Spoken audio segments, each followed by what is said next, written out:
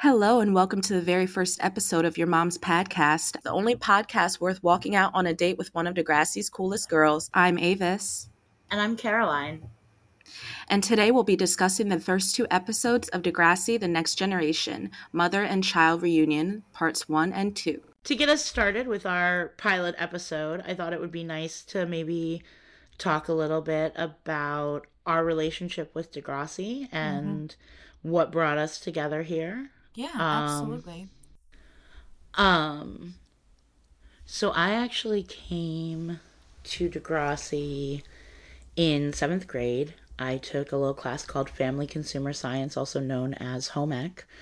And we actually didn't learn any family consumer science. We watched a mystery-themed video about laundry our first week, and then the rest of the time we just watched Degrassi Junior High.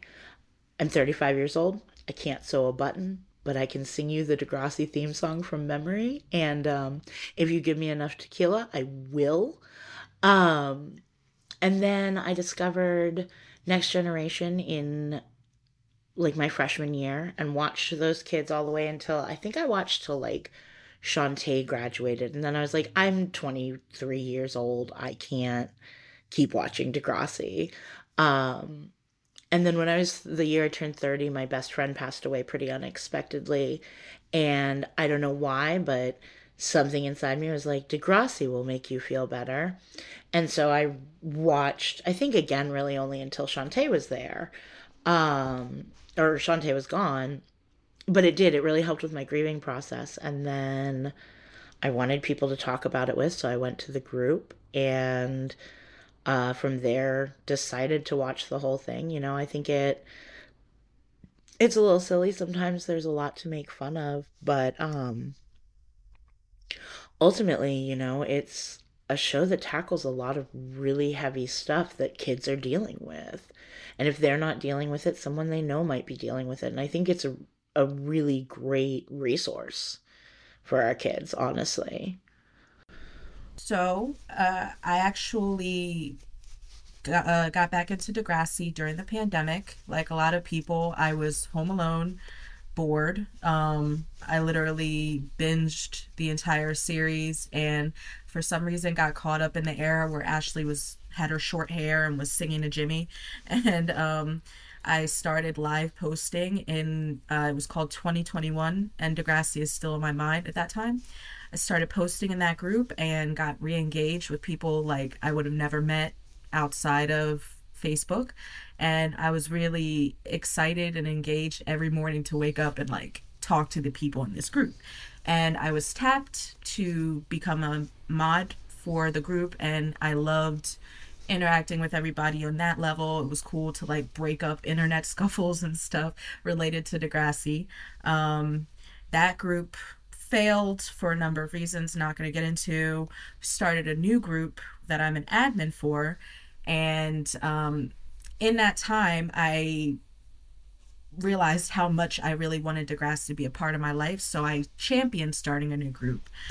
And that was in the middle of that time. I met Bianca, I met Caroline and a number of other people, and we started doing roundtables on YouTube. They were awesome, just really long form.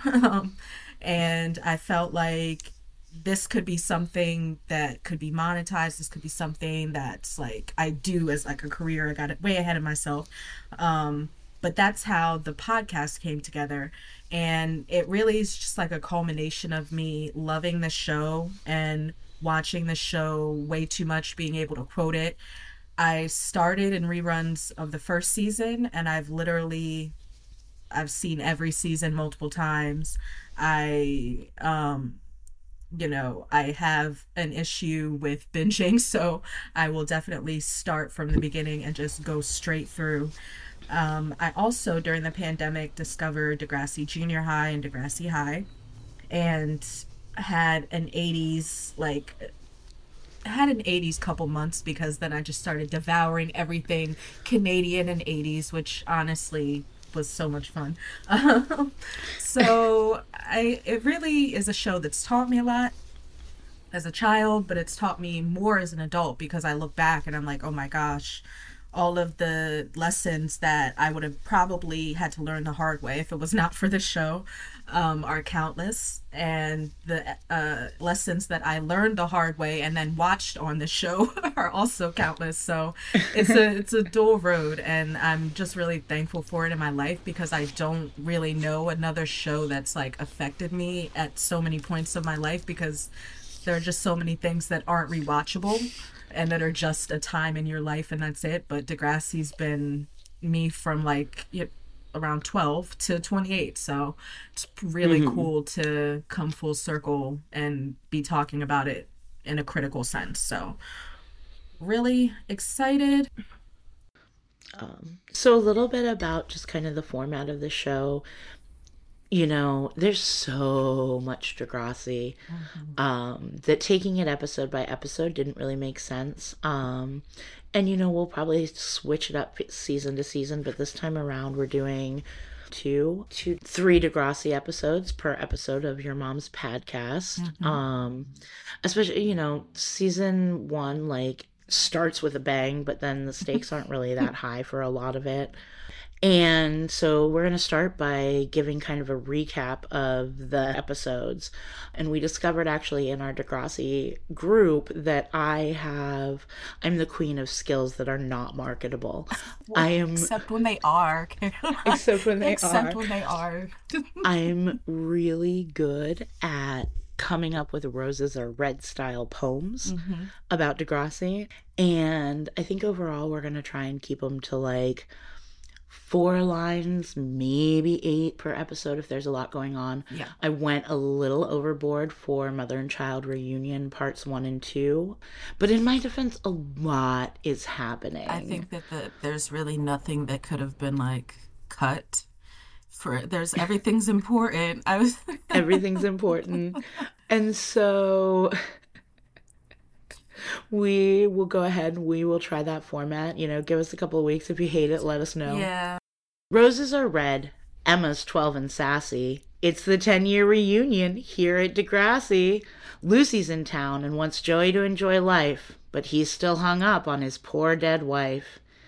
Caitlin's fiancé sucks, and Toby is wary that Emma's internet boyfriend is really quite scary.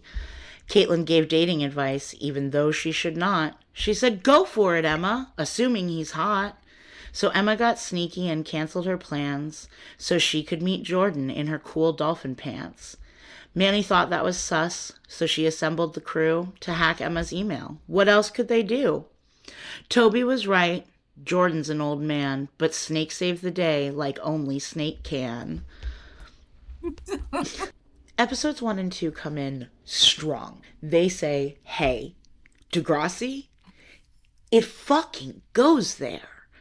Like, we've watched these first 3 episodes a couple of times now, taking notes, getting ready for this episode. Mother and Child Reunion Part 2, I have not been able to watch past once Emma gets to the hotel room. And that's more than once. You know what? And Caroline, I clocked that. That's 5 minutes in, the bitch. Yeah, that's 5 and it's minutes just in that she gets. I'm like, you know what? They are coming in motherfucking hot. They're not playing. Like, if you want to stop when she gets to the hotel. And honestly, like, that whole, like, the setup for it, you think Mother and Child Reunion Part 1 is, like, slow, and then you get to the second part, and you're like, okay. Like, this is the heartbeat, because, like, I didn't realize how soon she gets to the hotel. She has one scene in the house, and then she talks to Manny on the phone, and then she leaves. Right. And it's real quick. It's really quick. And it's like, I actually had to write down a couple of scurry. I said scurry because it's scurry, like lines and moments. So when we get to, like, I just feel like the first part of this duo was really, for me, on the fourth rewatch. And like you said, we've been watching the shit out of these episodes. I noticed that it was really about, like, they are still such children, and Emma's really kind of struggling against that, and she's 12, and I get the being on the cusp of That's that. practically a high schooler. Yeah, it really is. No, it is not. Like, mental, first of all, these years, like, and you don't necessarily realize that until you have distance from it, which is why it's so cool to rewatch the series. But it's like the years between 12 and 18 are so, like, every year counts. Every year is different and transformative, and like you could really change in a matter of months. Like, months used to like mean so much more to me when I was younger than they do now. Now months just kind of pass. And I'm like, oh, I went to the gym a couple times and got my group exercises in. Like, it's not like transformative in terms of like my brain is rapidly changing, and Right. I'm going through a conflicting identity crisis and all these I still do have those, but it's so crazy to see her swinging on a tire swing with her best friend, and then like to know that she's talking to a 16-year-old. Even what if he was a real 16-year-old? Like, he could, like, it could have easily been creepy even if he was a real 16-year-old. And that occurred to me. I was like, if my 12-year-old as a 28-year-old, because I'm the same age as Spike. I'm older than Spike, I'm like Mr. Radich's age. The way Mr. Radich judges everybody at the reunion when they after Joey punches Keith out, he's just like, you guys are really like, none of you have changed. He's like, I'm leaving. Yeah, because I trust Mr. Radich's judgment. I'm sorry. After the way he treated Yik Yu in Degrassi Junior High. Oh my God. What was it? You the Disorganized or whatever? Oh, God, Mr. Radich is a dick. First of all, we meet Emma. She's adorable. She's using tree mail. Did you remember when email, like, it wasn't just... No, it was like a hub hangout or whatever. Like a... First, for me, I used to just do my mom didn't let me do chat rooms. She said, no, like, you're going to get, like, cyber assaulted. So she let me... She was not wrong. She let me have a Hotmail. And then I also got a Yahoo. So I had... It used to be in like early internet days though that there was tree mail and whatever, and we were all really punny and but so we meet Emma. She's 12. She's got this internet boyfriend and this that she's like crazy over, like only a 12-year-old can. I love when she closes her eyes to recall his last email. Oh my gosh, that was cute. That was cute. We meet her best friend, Manny. It is established within these first 2 episodes. Manny is a fucking ride or die. We meet their dorky friend, JT, his dorky friend, Toby. We've got this, like... Thank goodness Toby moved there. Right, or Emma be dead. I think... Did we ever talk, like... I feel like we've talked about this 3-pack, but especially this 2-pack. We talked the shit out of this 2-pack. Did we ever talk about the fact that if Toby had not moved there, fucking Emma would be dead? Emma would be dead. Emma would be 100% dead. Like, I think... Like, it's great that Manny was like, I don't know what's going on, but... Something's up. Something's up. The urgency... But without Toby... JT wasn't going to figure that shit out. JT was like, yeah, and he says that like 3 times. Like, JT is just along for the ride. JT is like, just along for the ride. That part in the movie where it's like everybody gets their assignments, like, Toby, you're the brains of the operation. Manny, you're the ride or die best friend who knows something's the fuck up. And JT, you're here. You're just here. You're along for the ride, buddy. That Emma is Spike's kid, which, is a big deal. If, I assume my mom never watched Degrassi. She grew up in Vermont in the 80s where there was like half a TV channel. You ride your snowmobile, you do really low stakes, stupid pranks. You don't watch Degrassi. But I assume that, like, for plenty of our generation, like, their parents were like, oh my gosh, that's Spike, that's Snake. Right. And it's kind of cool to, like, we see those early tie-ins. We see Snakes at the school being a tall, unproblematic king. This is a Snake stan account by the way. We must make that known, like verify that. And then we meet Joey. Joey is meeting up with Lucy, who is in town. Lucy. This is also she's getting ready. Lucy. Lucy's amazing. This is a Lucy Stan account. She should be in more fucking Degrassi. But Lucy's about to like pack up her life and move to New Mexico, and Joey is clearly a horrible car salesman because he's like, well, what you need is this VW Beetle. Like, no, Joey. I will give him the fact that they having had one of those tiny cars, not a Beetle. I had a Cabrio. Very roomy fucking trunk. But to be fair, that car is super tiny. And I would have never wanted to move anywhere, let alone to another state in that bitch. I have an SUV for the first time in my life, and I wouldn't want to move to New Mexico in my SUV. Right, and that's like actually what people try to like, move in their cars all the time. That's the most ideal situation, is to have something that's... But, whatever, Joey will give you the shirt off his back. He just won't give you the car that you need. I noticed I noticed a really fun, unintentional, or not really fun, actually, it's kind of depressing, but unintentional Easter egg. Which is, so Lucy's all like, Joey, come to the reunion. And he's like, I don't want to because I'm sad and bald. And then she's like, Joey, at least come out for drinks with us tonight. And he's like, blah, blah, blah, I can't do it. I have to wash my hair or something. And she's like, it's been a year since your wife died. Which is obviously more than enough time to grieve the loss of your wife and the mother of your child. But then we find out that his dead wife's name is Julia, which seems inconsequential. Definitely wasn't a intentional choice at the time. But later on, many, many years later, spoiler alert, we meet someone else with a dead, not wife, but girlfriend named Julia that it takes him a year to get over. Emma and her group of friends are helping with the reunion and whatever, but Emma is really, really hung up on Jordan. She to the point where she like breaks into the media immersion lab to check her. Bitch, like you don't live 2.5 blocks from Degrassi. Christ, Emma. She sees it and she's like, ooh, like big bug eyes, like, Emma, if you don't stop acting sprung, you left the house maybe 40 minutes ago. Like, please, just live your life before cell phones are everywhere and take over. It's to, like, just enjoy this unproblematic time.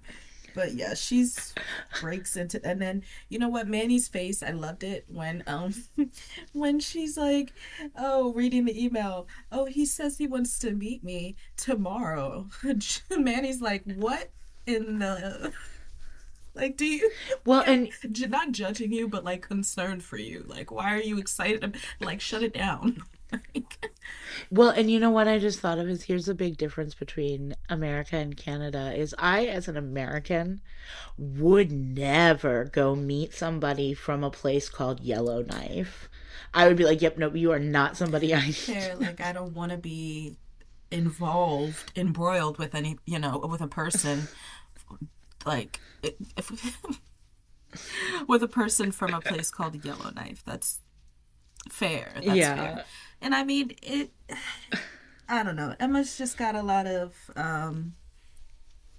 questionable. She's just like, I don't know if it's because he's like the idealized, he makes himself like the idealized version of what every girl wants her first boyfriend to be. Like, she's like... I think she said, oh yeah, she's like, I've never had a boyfriend who's this considerate or some bullshit. And then, girl, you've never had a boyfriend. That's what she's like, but you've never had a boyfriend, so how do you know? Like, like Mandy's like calling her out on some very obvious bullshit. Like, yeah. It's... But so we've met the kids. episode 1 ends, we transition into episode 2. We're still getting more of like the returning cast. Caitlin's dating this total, or she's engaged to this total fucking douche canoe. That's He's like, a Pisces. I mean, so am I. You know what? And it's fine. But you do remember, like, I have a friend who's also a Pisces. I feel like it always depends on what like month, what kind of what you know, like it's a June Cancer and a July Cancer. People always ask, which one are you? Yeah. I'm a March Pisces. I have, yes. Just like Caitlin. You know, and actually, okay, that's fair because Caitlin's what, like 28? I made a lot of bad dating decisions until I met my husband, and I was like 27 when that happened. And like right up until then, it had been like, oh man, right up like before my husband was just like, could not have been less interested in me if he tried, but like was a people pleaser. And I was like, this is fine, this is fine. Thought I was in love with the motherfucker. And I look back now and I'm just like, oh God. But you know, whatever. So Caitlin's got bad taste in men. Although, to be fair, I feel like that kind of follows Caitlin throughout the series. Like, so I think Joey probably like just broke her brain when he fucked Tessa Campanelli all summer. You know what? And being cheated on is fucking traumatic. I don't blame her.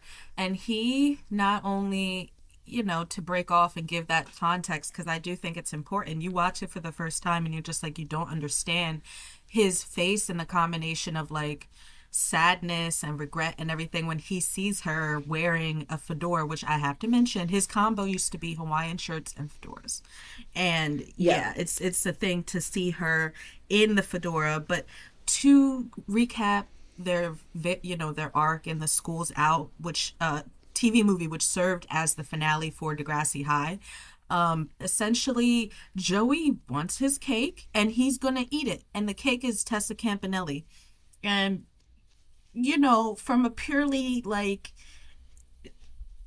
objective point of view, he was a piece of shit from all angles. He's been long time dating Caitlin, and long enough, and he has wanted her for a while. Like, it's like a relationship he really was excited to be in. And then as soon as she goes away for the summer, he's like, oh, well, I guess I'll fall into somebody else's pussy.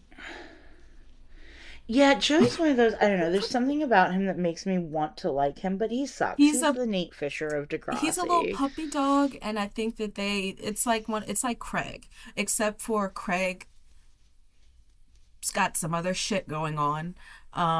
Joey never really has any other shit going on. His biggest struggle in the entire series is that he had like he got like left back, so he had to try extra hard in school. That's about it, because he didn't fucking do shit. He lollygagged and he made fun of people and he didn't study. They bring it in strong with returning cast and with cameos from other old cast. You know, we get to see, at some point I want to go through and just pause on the reunion scenes and see who all's there. Kathleen's still looking 14 and 40. But yeah, I definitely loved how they reintroduced the characters to us. And, you know, Joey and Caitlin seeing each other again after the whole, like, drama of their last meeting, basically. We can assume that they haven't seen each other since the events of School's Out. Yeah. So that's drama. The hotel room scene. I think it's really well done. I think it's really creepy. Like I've said, we've watched these episodes multiple times. I can't get through that one a second time. Yeah. First off, though, not to victim blame, but Emma. It's like, for me, it's so bad because in the first part, I'm just like, Emma, you're just such a kid. And then in the second part, you're like, okay, she realizes how deep in shit she is. No, but it's just like, you know, we've talked about the red flags, like, oh yes, a room full of teenage boys and you've got one pizza. That's what we were saying. One pizza. And then when he goes and knocks on like the door to the other suite, there's no sound. Ruckus, there's nothing. There's just Red flag. And then also I was going back through my notes from my first watch, and, you know, she goes to open the door. She can't get it open. Mm-hmm. And then when Snake and Spike show up and they're pounding on the door, all of a sudden Emma can open a fucking door. But anyway, but that's... This is an Emma Nelson slander podcast, just in case anybody was wondering. Right. And I mean, and if you feel otherwise, yeah. if you feel otherwise, let us know. We'd love to have you on to discuss the merits of Emma Nelson. And we'll give credit when credit is due to Emma Nelson. But by and large, this is an Emma Nelson slander pod. Yeah, we're not unreasonable. We have ample evidence that we're right. We just don't like her. Yeah, we just don't like her for very documented reasons. But the scene itself, like the way he's filming, there's something extra creepy to me about how he's like setting the scene. He's like, you know, so Emma, nobody knows where you are. He's a repeat offender. Clearly. As they say, the guy who comes to get the computer at the end says he's a repeat offender. You know, they think they can finally get the creep. And it's like, the way he's got dozens of these, and it's skeevy. Manny literally brought it to the table and had that itchy feeling that only a best friend can have, and rode to the resource that Toby is, because no one else would have been able to hack into email at that time. Like, no. Toby understood, like, okay, the internet is not a safe place. And, like, I need to, like, here's what's going on. Like, I need to spell this out for you. He is preying on her through her email. Like, I have always thought, too, that he's not reading, or he's not looking into her soul. He's reading her emails. Is such a, like, memorable and iconic line to me. Mm-hmm. Absolutely. But no, Toby saves the day, you know. I mean, Manny assembles the Scooby gang, but Toby's really out here doing the work. Yeah. And without him, Emma would just be dead. He really, honestly, because, like, that whole, like, when they're gathering before they start trying to hack her email, and him saying, like, this girl was found hacked into pieces and all of that. It's like, but I mean, truly, what was going to happen was very grim. Like, let's be a little scarier than the show alludes to. What would have actually happened if I know this scenario that played in through my head, even if Toby wasn't there, Manny would have still been, probably at some point in the evening, went to go find Spike, who would know who her favorite band is and would probably be able to figure it out. But it would have been too late for her to actually, like, some harm would have come to her. She would have been assaulted in some way. It would not have been, she's unscathed, except for some disgusting petting, we'll call it, which I hesitate to summarize it to that, because it's really fucking gross. But no, it's still traumatizing. It's disgusting. She was still traumatized. But, like, what could have happened? Oh my God. What exactly? With Toby, she owes the fact that she basically she just needed some very intense therapy for a couple of years. Right. And she's fine. She can use the internet instead safely. Of being, like, dead in some weird cabin in Yellowknife, poorly taxidermied. Oh my gosh. But everything turns out okay. The kids rush into the reunion just in the nick of time. They grab Spike. Snake comes along because Snake's got big dad energy. Like, and yeah, he's known Emma since she was born. Spike is a friend, but, like, you get the feeling like Snake could have been in the grocery store and overheard some woman he didn't know finding out that her child was in this danger, and he would have been like, "Here we go." Like, the exact line he says is, "You make a move, I will break your neck." Clear. And if you don't want him to teach your children, to father your children, and to protect your children, I don't know what you want. Right. I don't know what and I'm, by the way, I'm not even heterosexual, guys. So that's saying something. Like, He's awesome. And so, that's kind of a bit of a deeper recap on Mother-Child Reunion Part 1 and 2. All right, so we've kind of dived into the episodes a bit. We've started kind of coming up with different segments. Some of them will apply to all episodes, some of them won't. One thing we're going to try is a segment that we are, for right now, calling Shots Fired, which is moments of insult in Degrassi.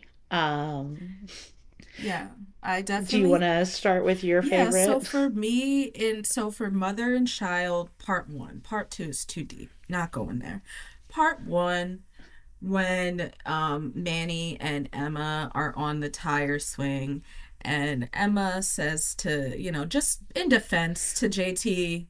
Well, JT's like hypothesizing that Jordan is actually some old guy from Saskatchewan. Yes. Spoiler alert, he's right. Wrong. He's fucking on them, and it hits too close to home. So she's like, well, you still wet the bed to JT, but I'm friends with you. And JT's like, ha ha ha, but that stung. That hit right. him in the okay, I wasn't just minding my business. Shots were fired. And for no reason at all, other than really. Emma was really about to be confronted by the fucking results of her decision making in the next episode. And then, there really wasn't much in season 2. Episode 2. There's a lot going on there, and we've already unpacked it. We've already unpacked it. I can't unpack it anymore without repacking it. Okay, wait, no. Okay, I am gonna be a little controversial because I think I did say it. Yeah, we definitely did just say, both of us, we're not going to do in part 2, but I did whatever, we'll come back to it. Find one in part 2 that I thought was not a shots fired. I'm gonna fire some shots at Emma for this, but this is completely wrong. Why is she still holding the slice of pizza when she runs into the fucking bathroom? And then she's holding it in a way that I've never seen anybody hold a slice of pizza before. It's fake. So, pow, shots fired up in Mother and Child Reunion Part 2. There you go, I did one. I like that you're firing the shots though. Because I've had enough of you should drop the slice of pizza, Emma. Drop it to the person in the props department. Yeah. Just say, this is really fragile slice of pizza. No, I'm joking. No, I mean, I get it though. She's scared. That's why this was a controversial shots fired. However, I'm sticking with it, and I'm proud of it because I wrote it down, and I did not intend for it to be. It was just a thought, and I'm like, you know what? It is kind of a dumb thing to be paying attention to. But that's what I was paying attention to. I'm here for it. I love, though. It's why didn't this all just drop? I thought that that shots fired was going to be, insults taken from the show, but I'm also fine with firing some shots at these characters on occasion. For some of the bullshit. I've got to, right, we got to wiggle with the category. Make it work for us. Another thing that we're going to want to be talking about is hat watch. Hats Prevalent. Are unintentionally or intentionally very important to Degrassi. And we start out strong, actually, with Joey Jeremiah's iconic fedora. And we first see it on Manny. It kind of it makes its way through Degrassi in this episode. We see it on Manny. She looks adorable.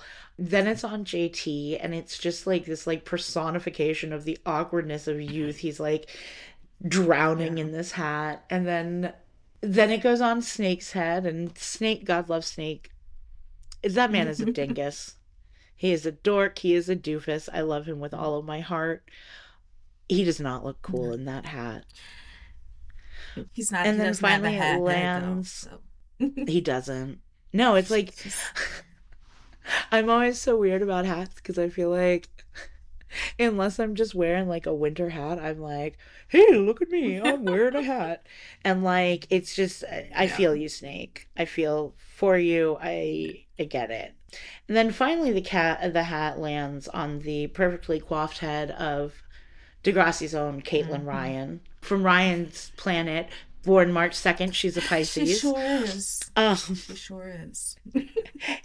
And Caitlin looks lovely. She looks stylish. She looks effortlessly cool. She looks like anybody who's wearing a fedora is trying to look. And there's like a slow-mo, dramatic.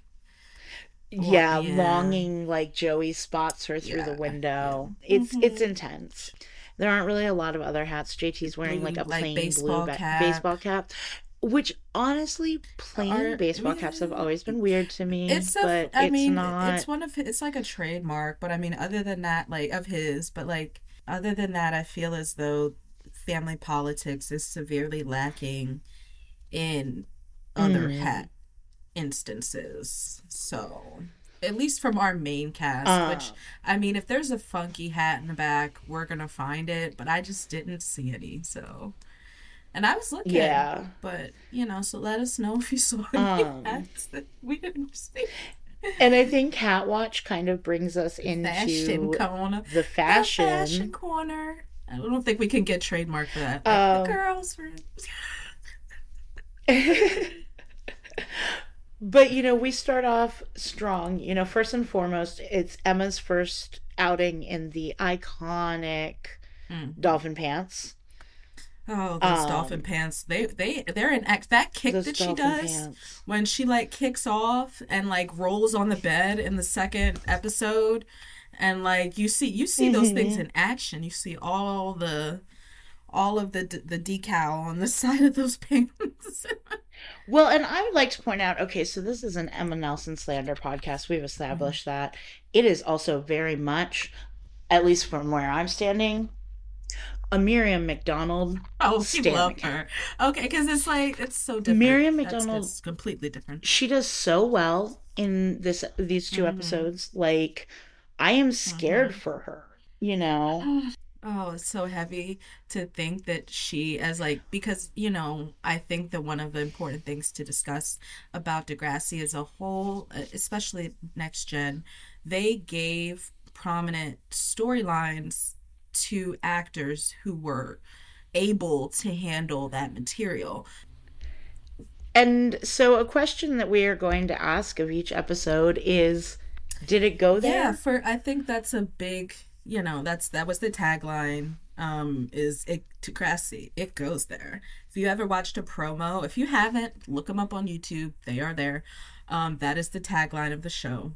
And, you know, for the 3-pack, you know, Caroline and I are just gonna just go through and say, we'll take it one episode at a time. Just yes or no. Did it go there?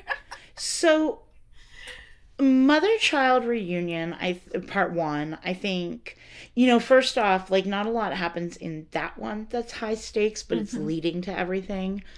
We also are seeing the old characters. We're getting kind of some follow-up on stuff, seeing where they're at, those dynamics, how those come into play.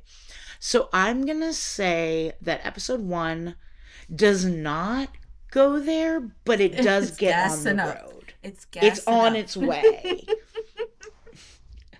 Whereas episode 2 absolutely goes there. I feel like as a 2-parter, there is you just need to watch that shit straight through.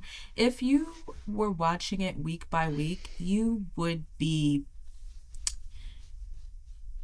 know that part 2 is going to go hard. Oh, it's going to go hard. But you were laying the groundwork, but you know that there's still more groundwork to be laying, and that you're missing out on some of the key scenes that you want, and it's all coming in part 2. So I will agree that it's like, okay, we are laying the framework, but have we started laying the actual foundation halfway? Sure.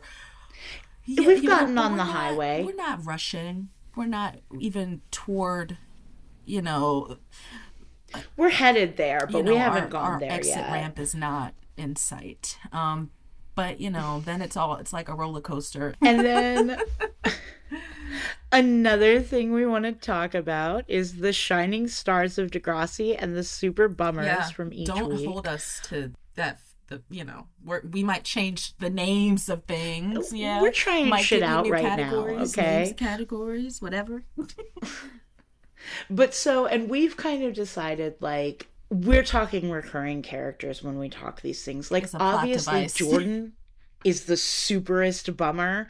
But yeah, he's not a character. He's a plot device. He was asked to come in and be evil, and he did exactly that.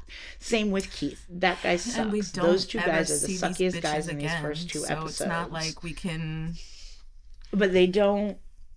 Yeah. They don't really count. And so I would say the shining stars of these first two episodes are absolutely Snake and Manny. Manny is a damn good friend. Manny is a ride or die, and Emma does not deserve her. You know, that she was like, she's checking the TV fucking guide because she's like, something's off with Emma. Without that girl, you'd be dead. Without Toby, you'd be dead too. But without Manny, we don't even get Toby involved. And then Snake with his, like, you make a move and I'll break your neck. The heroes of the situation. I would agree with that for the 2-pack. If I had to have 3 shining stars, which there are many stars in the sky, and I can have 3 of them, it would be Snake and Manny and fucking Toby, because I don't know if Toby's maybe got one more time to be a shining star, and then he's unfortunately rendered, like, inefficient. Like, he doesn't do shit, so it's like, there you go. Toby York, you are Toby York, Toby Isaacs. See, he's so fucking interchangeable with JT sometimes in these early episodes. But I definitely feel like he played, like, as said earlier, had he not moved there, some real terrible shit would have happened to fucking Emma, beyond what obviously terrible shit that happened to her. It would have been up several levels had it not been for Toby. No, I think Toby is a shining star. He's just, as well. As far as he had to be, he's the brains of the operation behind Manny's obvious brains of the operation. So.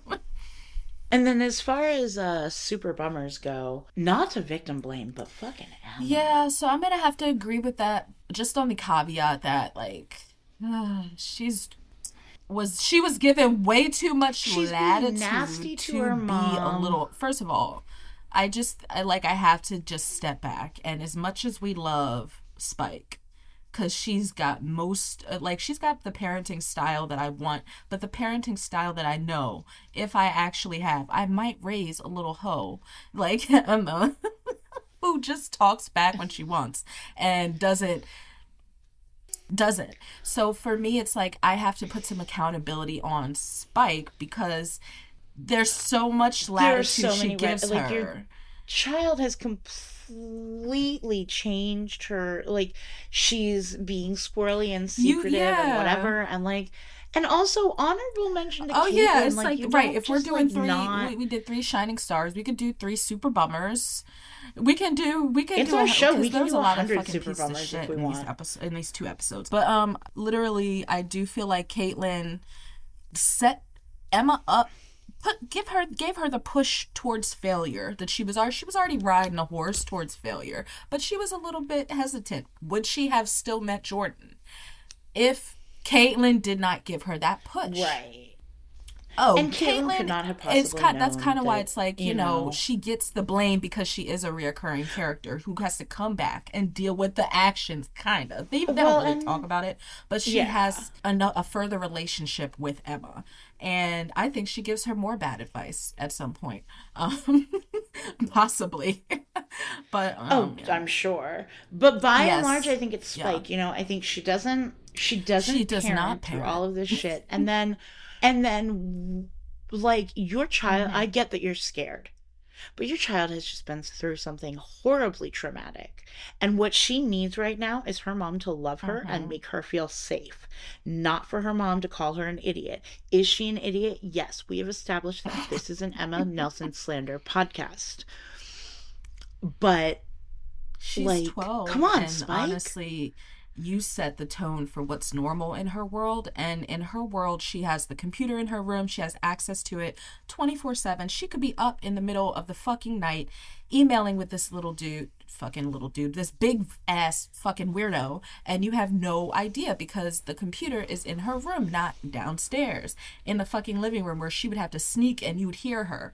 I don't know. There's just a little bit more of like, she's got so much fucking freedom, and Spike, you set that up for her. You made it normal, and talking back is normal too, because you know what, she wouldn't have been there's just no way that the level of respect that she has for her to talk to her mom like, you know, get out of my room, bitch, basically. Like, did you not? Right. Like, she has to go in her room to use the computer so she could show her friend the reunion website. And also, I know I'm going to do a super bummer to the retcon of the fucking fact that Spike and Caitlyn were never friends. In the original series, they are acquaintances. They hung around the same people, but they are not friends. They're friends in the same way that, like, fucking Emma and, I don't even know, Ashley are friends. How many conversations do they have? Several. Right. Right. And then suddenly they're best friends. It's like they did a reunion. I'd be like, bitch, they never talked. They never talked. They bonded over GMO foods. And the fact that like one of their mutual good friend literally got paralyzed and had trauma behind actually two of their best friends. So it's like they didn't even know each other. They knew each other through people. Join us next week to talk about family politics, aka Degrassi. Sometimes it really doesn't go there. Eye of the Beholder, in which Paige is the worst, and Parents' Day, in which Paige continues to suck and also Toby is a badass. And once again, I'm Avis. And I'm Caroline. And we'll see you next week. Well, we won't see you, but you know what I mean. This episode of Your Mom's Pahdcast was made possible in part by Jeremiah Motors, Tree Mail, and support from listeners like you. If you'd like to further support our show, you can follow our Facebook page and follow us on Instagram and Twitter at YMPadcast and TikTok at Your Mom's Space Padcast. You can also visit our website at www.padcast.com. Your Mom's Pahdcast is available on Spotify, Apple Podcasts, or wherever you get your podcasts. If you feel so inclined, subscriptions and reviews are another great way to support the show. And if you'd like to support us financially, you can subscribe to our Patreon at www.patreon.com/Your Mom's Pahdcast. And remember, that's Pahdcast. PAHDCAST. Thank you.